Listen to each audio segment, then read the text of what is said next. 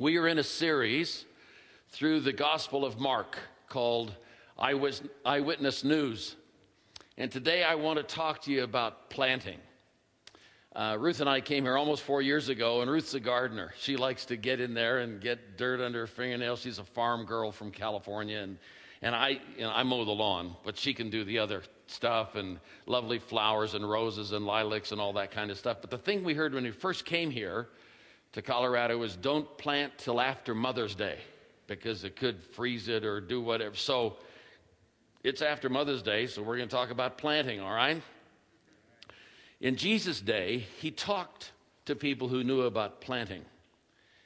He came to an agrarian society. There were a few cities, but mostly it was little farmers eking out a living. So when he talked about planting, they got that picture. He could be telling a parable like he does today and says, now look, this is what it looks like. Or he was talking to fishermen, or he was talking to shepherds. This territory here in Fort Collins area, back in the day, it still is a ranching and farming arena. 100 years ago, I think it was sugar beets and sheep were a big deal here.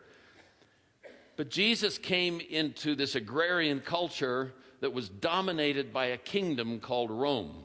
So the people who were listening to him understood about planting, and they understood about oppression by a kingdom. Jesus' mission was to come and explain to them a very different kingdom. Over 3 years, he explains to them about this very different kingdom that doesn't look anything like Rome. Rome had what they called Pax Romana. Pax Romana.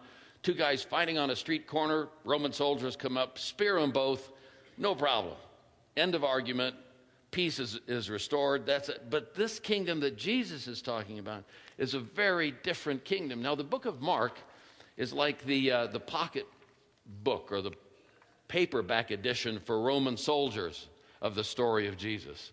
John, when he starts talking about Jesus in John 1 in his gospel, there are 4 gospels for those of you who aren't too familiar with it, 4 gospels, 4 writings about the life of Jesus.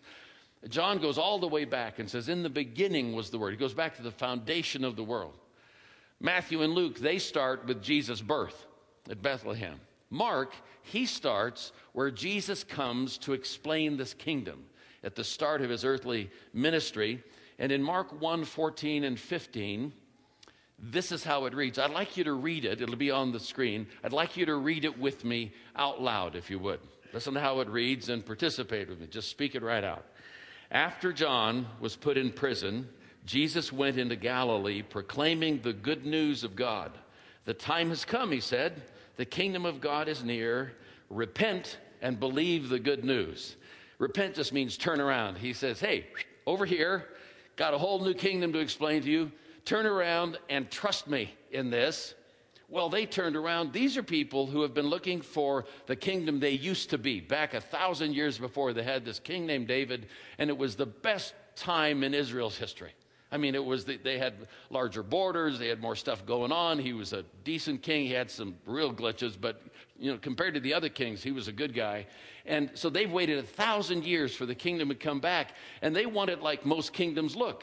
Most kingdoms look like marching armies and brass bands, and they got hierarchies, and they got all this stuff.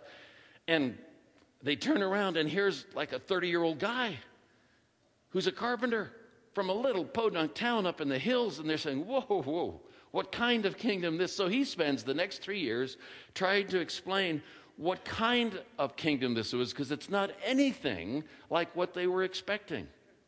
He uses parables and stories. Parables are like pictures that say, this is what it's like. So he doesn't say the kingdom is. He says, what can I say the kingdom is like? It's like, and he uses all kinds of pictures to try to explain this deep and different and countercultural and counterintuitive kingdom. It's so totally different than any other kind of kingdom that they have any sense for. And he uses all these pictures to try to explain it. Dorothy Sayers, British mystery writer, puts it this way in sort of illustrating this problem. The kingdom of heaven, said the Lord Christ, is among you. But what precisely is the kingdom of heaven? You cannot point to existing specimens saying, look here, look there. You can only experience it. But what is it like? Well, it's a change, like being born again or relearning everything from the start. It grows like seed, but it's precious like buried treasure. It's new, yet in a sense it was always there. It makes demands. It's like an invitation to a royal banquet, gratifying but not to be disregarded.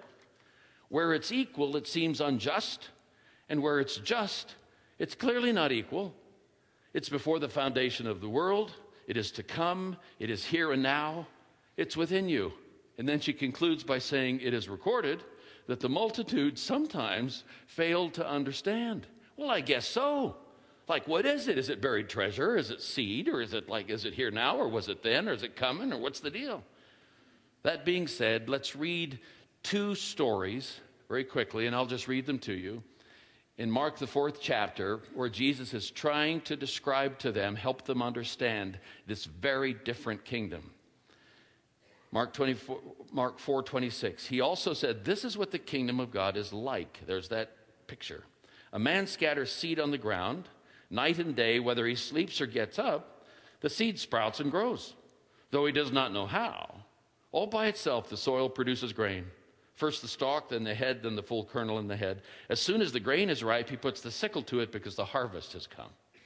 Then the second one. Again, he said, what should we say the kingdom of God is like?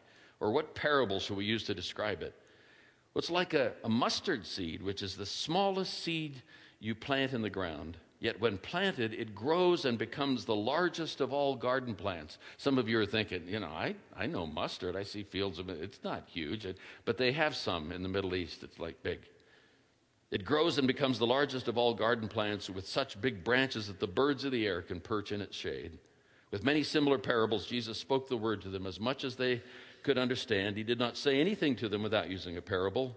But when he was alone with his own disciples, he explained everything. So here we are. 4 simple points. They go like this. Number 1, the kingdom of God is mostly invisible. The kingdom of God is mostly invisible. You say, well, how can something be real if it's invisible? Because we've been trained in the scientific method, right? If you can't measure it, if you can't quantify it, if you can't put it in a little test tube or measure it, then that's what's real. Really? Well, how about air? How about that stuff that we're sucking in like there's no tomorrow right now? We're just, like that. Can't see that. That's very real. Keeps us alive. How about electricity? We flip the switch, and I don't know how electricity.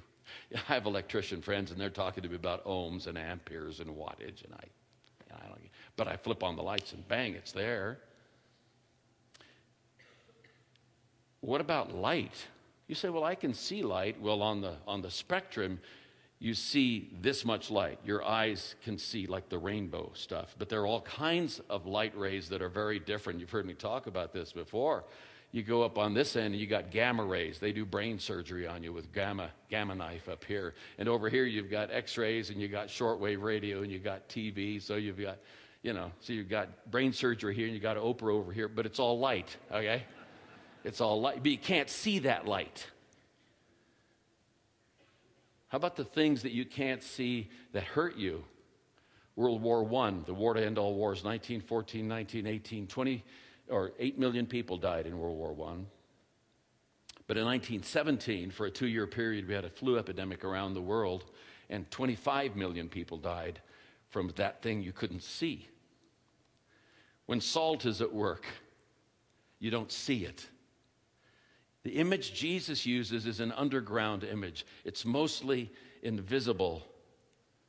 When I was a 3rd grader at Wild Rose Elementary School in Monrovia, California, Miss Kolb was my teacher, and she had us do this thing where we planted something in a pot. And Pastor Derry last week, I think, showed you about the styrofoam cup. And, well, I went home and I planted nasturtiums. I couldn't even spell that. I can't spell it now, but it's this vine-like thing that grows with flowers. And I put it there and I watered it and I kept it on our porch in Monrovia, and the sun came down, and 3 days, nothing. Obviously nothing was happening, so I dug it up to see what was going on. Apparently, I couldn't see anything that was going on. My mom said, Dick, you're going to kill that if you don't. So I did it a couple more days, Dug it up again just to check and see how it was coming. The little tiny sprout. Finally, my mom convinced me, you're going to kill that sucker. She didn't say that. That's what I would have said. But finally it grew, but it's amazing that it grew. But it was doing all that, and I couldn't see it. The kingdom of God is like that. Mostly, you don't see the work that's going on. How about that person we pray for? We've prayed for them for years that somehow they might meet this person, Jesus, who could change their whole life. And we don't see any movement, apparently. I put apparently in quotes. I'd like to suggest to you this morning that the kingdom of God is mostly invisible and that he is at work in the world in ways we don't see. Point 2, the kingdom of God has a life of its own. Has a life of its own. It's interesting, this parable about the growing seed where he scatters it and then goes off and goes to sleep and gets up and it grows on its own. It's only recorded here in Mark's gospel, and scripture scholars don't know why, but we like that it is. But it grows on its own. The seed has life in it, and it grows on its own. Life is inherent in it, and it's unstoppable. Any of you who've ever seen a flower growing up through the sidewalk, how does that get through the concrete and the stone and stuff? How does that do that? It's unstoppable. It has a life of its own. God works with me, that's true, but he also works apart from me. Those of you, we've all been kids, and we know that our parents do some stuff with us, but they also have all this other stuff they do for us that we don't see. God's like that. Philippians 2:13 says it this way, for it's God who works in you both to act and to will according to his good purpose. My friend Dick Halverson, former chaplain in the United States Senate, who's now with the Lord, one day I asked him the question, Dick, what makes you want to get up in the morning? That's like one of my favorite questions to ask people. What makes you want to get up in the morning? And he said, Dick, I wake up every day here in Washington, D.C., and I say, God, what is it you're doing in this town today?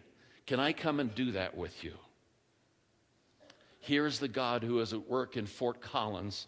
Whether I get in on the action or not, that's up to me. But the fact is that he's at work, and he wants me to be engaged in that.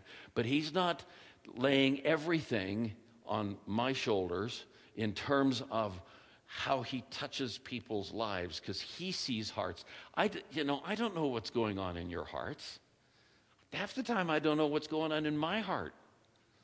But the fact is that here is the God who, in the seed of the kingdom, it has its own life and it's unstoppable. Third point, the kingdom of God begins tiny. The kingdom of God begins tiny. I was going to put start small, but we wouldn't remember start small, so I made it an awkward sounding phrase. It begins tiny and then grows exponentially. Middle East mustard. See, I grew up in the 50s, and that's when the girls wore necklaces that had a mustard seed in the middle. It was like encased, and there was a little mustard seed. Anybody, of course, this would tell your age, but anybody wear one of those mustard seed necklaces? That's regular, like old American mustard seed, but Middle East mustard seed is like fine pepper. It's like fine pepper. You can it's just little tiny grains. But when you plant it, it grows into this huge tree, 8 to 10 feet tall. You can see it there. And Jesus says, this thing you can hardly see exponentially grows into this huge thing, and the birds come and roost in its branches. I have a farmer friend in East Central Illinois by the name of Lynn Warfel. I call him my gentleman farmer because he works by computers and GPS systems now, and he said he can harvest more in a day than his grandpa could harvest in a month. And now he farmed 3,500 acres when I knew him, this rich, black, fertile Illinois soil, but now he does 800 acres just by himself, essentially by himself, except one other guy during harvest. And he used to come, and I'd have him invite people to give in the offering every once in a while. He was a deacon in the church where we were in Urbana, Illinois, and he'd stand up. Here's this 30-year-old guy who farms, and he's got the farmer, the white from here up and the dark from, that whole deal. And he says, I can take a pickup load of corn and plant it It's just a pickup load. And when I harvest it, it fills this whole room. That's the kingdom. Starts out real tiny. And when the harvest comes, it's this huge thing. Chuck Colson's memorial service was this Wednesday at National Cathedral in Washington, D.C. He had this little idea that if he could help prisoners, it might be a good thing. And tens of thousands, maybe hundreds of thousands of people around the world over the last 34 years were impacted. And one of his friends, an ex-con who lives in Plymouth, Massachusetts, said at his memorial service, Chuck had this idea that we should have Bibles. You can't get a Bible in school, but he made sure every prisoner had one in jail, and it changed my life. Almost 30 years ago, when I was president of a college in California, I hired a young guy by the name of Hal. Hal was a journalist, and we had him as our PR guy, and he taught a couple of journalism classes. And one day he came to me. He's just a young guy, like in his late 20s, if I remember correct. He came to me and said, Dick, I got this idea. He said, my dad was killed when my brother and I were young, 10 and 8 or something like that. And for 2 or 3 years, our family was on welfare. And we had to go to this place to get food. And it was so humiliating. And he said, I just had this idea that I'd like to be able to help people who are in dire circumstances and not have them pick up food off the back of a truck. He said, I just like to have it be more friendly and more affirming, and they don't have to suffer the ignominy of all of that. They're going through enough stuff already. And so he started helping little congregations up in the mountains, and they called it We Care, and that thing grew and grew. Just a little idea he had, and it grew and grew. And now we call it Convoy of Hope, and his name is Hal Donaldson, and they'll feed 100,000 hungry kids around the world this year. And they're coming to Fort Collins on August 25th. And they're going to do a day where they're helping folks from around the community in the larger northern Colorado area. And it's called Shared Hope. And there's a table in the mall, and they need volunteers to help them with that. And if you're a doctor or a nurse, particularly, we need medical personnel, but we need dozens and dozens, scores of volunteers. So I encourage you to go and sign up for that. The kingdom of God begins tiny and exponentially grows. Fourthly, the kingdom of God is cause and effect. There's an MIT professor back in the 60s by the name of Dr. Norton Lorenz, Edward Norton Lorenz. He was a meteorologist and a mathematician, studied the weather.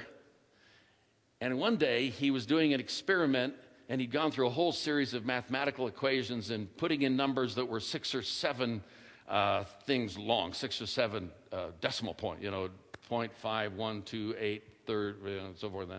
And then just to sort of speed things up, when he studied it again, he just rounded it off and took off 3 of those thousandths, millionths, decimal, those things. Took those off, and it changed the whole structure of his equation. Just taking off those little tiny things changed everything, and that came to be known as the butterfly effect. The butterfly effect is the ability of minuscule changes in initial conditions, such as the flap of a butterfly's wings, to have far-reaching, large-scale effects on the development of the system, such as the course of weather a continent away. And they called it the butterfly effect because his thesis was a butterfly flapping its wings in Latin America could cause a hurricane someplace else in the Caribbean. Not directly, not straight on, but you have a butterfly flapping its wings, causing a hurricane someplace else because one of the initial conditions was changed just a little bit. It's not a direct thing. We tried it directly, and it looked like this. This is what it looks like if it happens directly. So when you see a butterfly, don't head for a shelter because you think there's going to be a tornado. But the point is that when you change just a little condition, think of it. Think of the person in your life who just happened to mention something to you, and it changed the trajectory of your life. The woman who, when I was in grad school, the teacher who gave me $100 to take Ruth to a conference, that $100 changed the trajectory of our whole lives. We had no idea in 1964 that it would do that, but it did. Andy Andrews tells the story of Colonel Joshua Chamberlain at Gettysburg. Joshua Chamberlain was a professor of rhetoric and language and literature at Bowdoin College in Maine, 34 years old. He went and signed up, and since he was the first guy in the door, they made him the colonel of the company or regiment or whatever it was. And he headed the 20th Maine. 6 months after he started heading the 20th Maine, he found himself in a Pennsylvania town called Gettysburg, little farm community. And the Union soldiers were there. This was the pivotal battle of the Civil War. Union soldiers were there with 80,000 troops, starting in the town of Gettysburg, spreading south to a little hill called Little Round Top. And the 300 Bowdoin, Maine soldiers, volunteers, were facing the 15th and 47 Alabama regulars. And they were the last 300 men in the line, in this 80,000 man line. And the command was, you hold this hill. If you don't hold this hill, they can get around you and come in from behind us, and they will beat us. And if they could beat them, the Confederates would march into Washington, D.C., and it would be a very different world, was the thought. 3/4 of the way up the hill, on a July afternoon in 1863, they built a low stone wall, and the 300 men were waiting for all comers. The first charge came at 2:30. They repelled it. The second charge came. They repelled it. Took wounded, killed, numbers of guys down.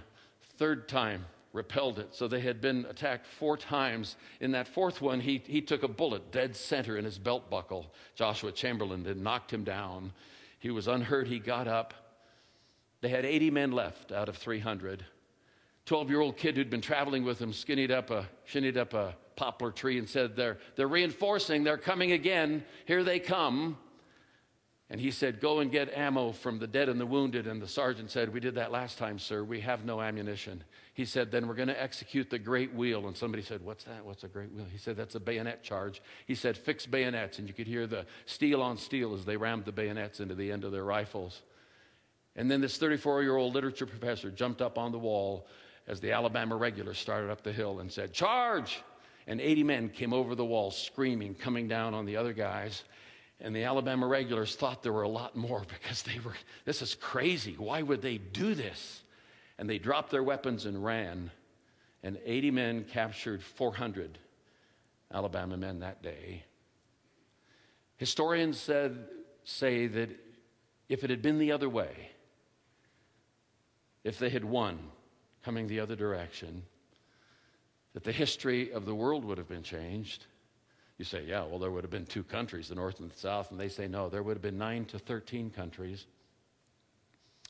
And when Hitler invaded Poland and Czechoslovakia 100 years later, there would be no United States of America to blunt that charge. And when the Japanese attacked Pearl Harbor in 1941, there would have been no ability to wage a war on 2 fronts. The total world would have been changed if Joshua Chamberlain, a 34-year-old guy, had not jumped up on a wall and said, we're going to take this, we're going to stay here, we're going to do whatever it takes. The flap of a butterfly's wing changes everything down the road. The kingdom of God is mostly invisible. Now you don't see it, now you do. Starts out tiny, and all of a sudden it's this huge thing. It's this thing that has a life of its own that's churning and growing even when we don't see it or can't control it. A small thing happens, and the impact over the years is hard to believe. A tiny baby is born in a Palestinian village to a teen mom, and we call him Jesus of Nazareth, and 2,000 years later, 2.1 billion people on planet Earth call his name. I want to close with 2 things this morning. Understanding that the kingdom of God is this little tiny thing that has a life of its own. But when it gets lodged in your heart, unbelievable things can happen. Because it's so different than anything else I've known. When we sing How Great Thou Art, these people aren't just whistling a tune up here. It's the real deal. Would you bow your heads and your hearts with me this morning? My first question is this. You may be here and you've prayed for someone for years.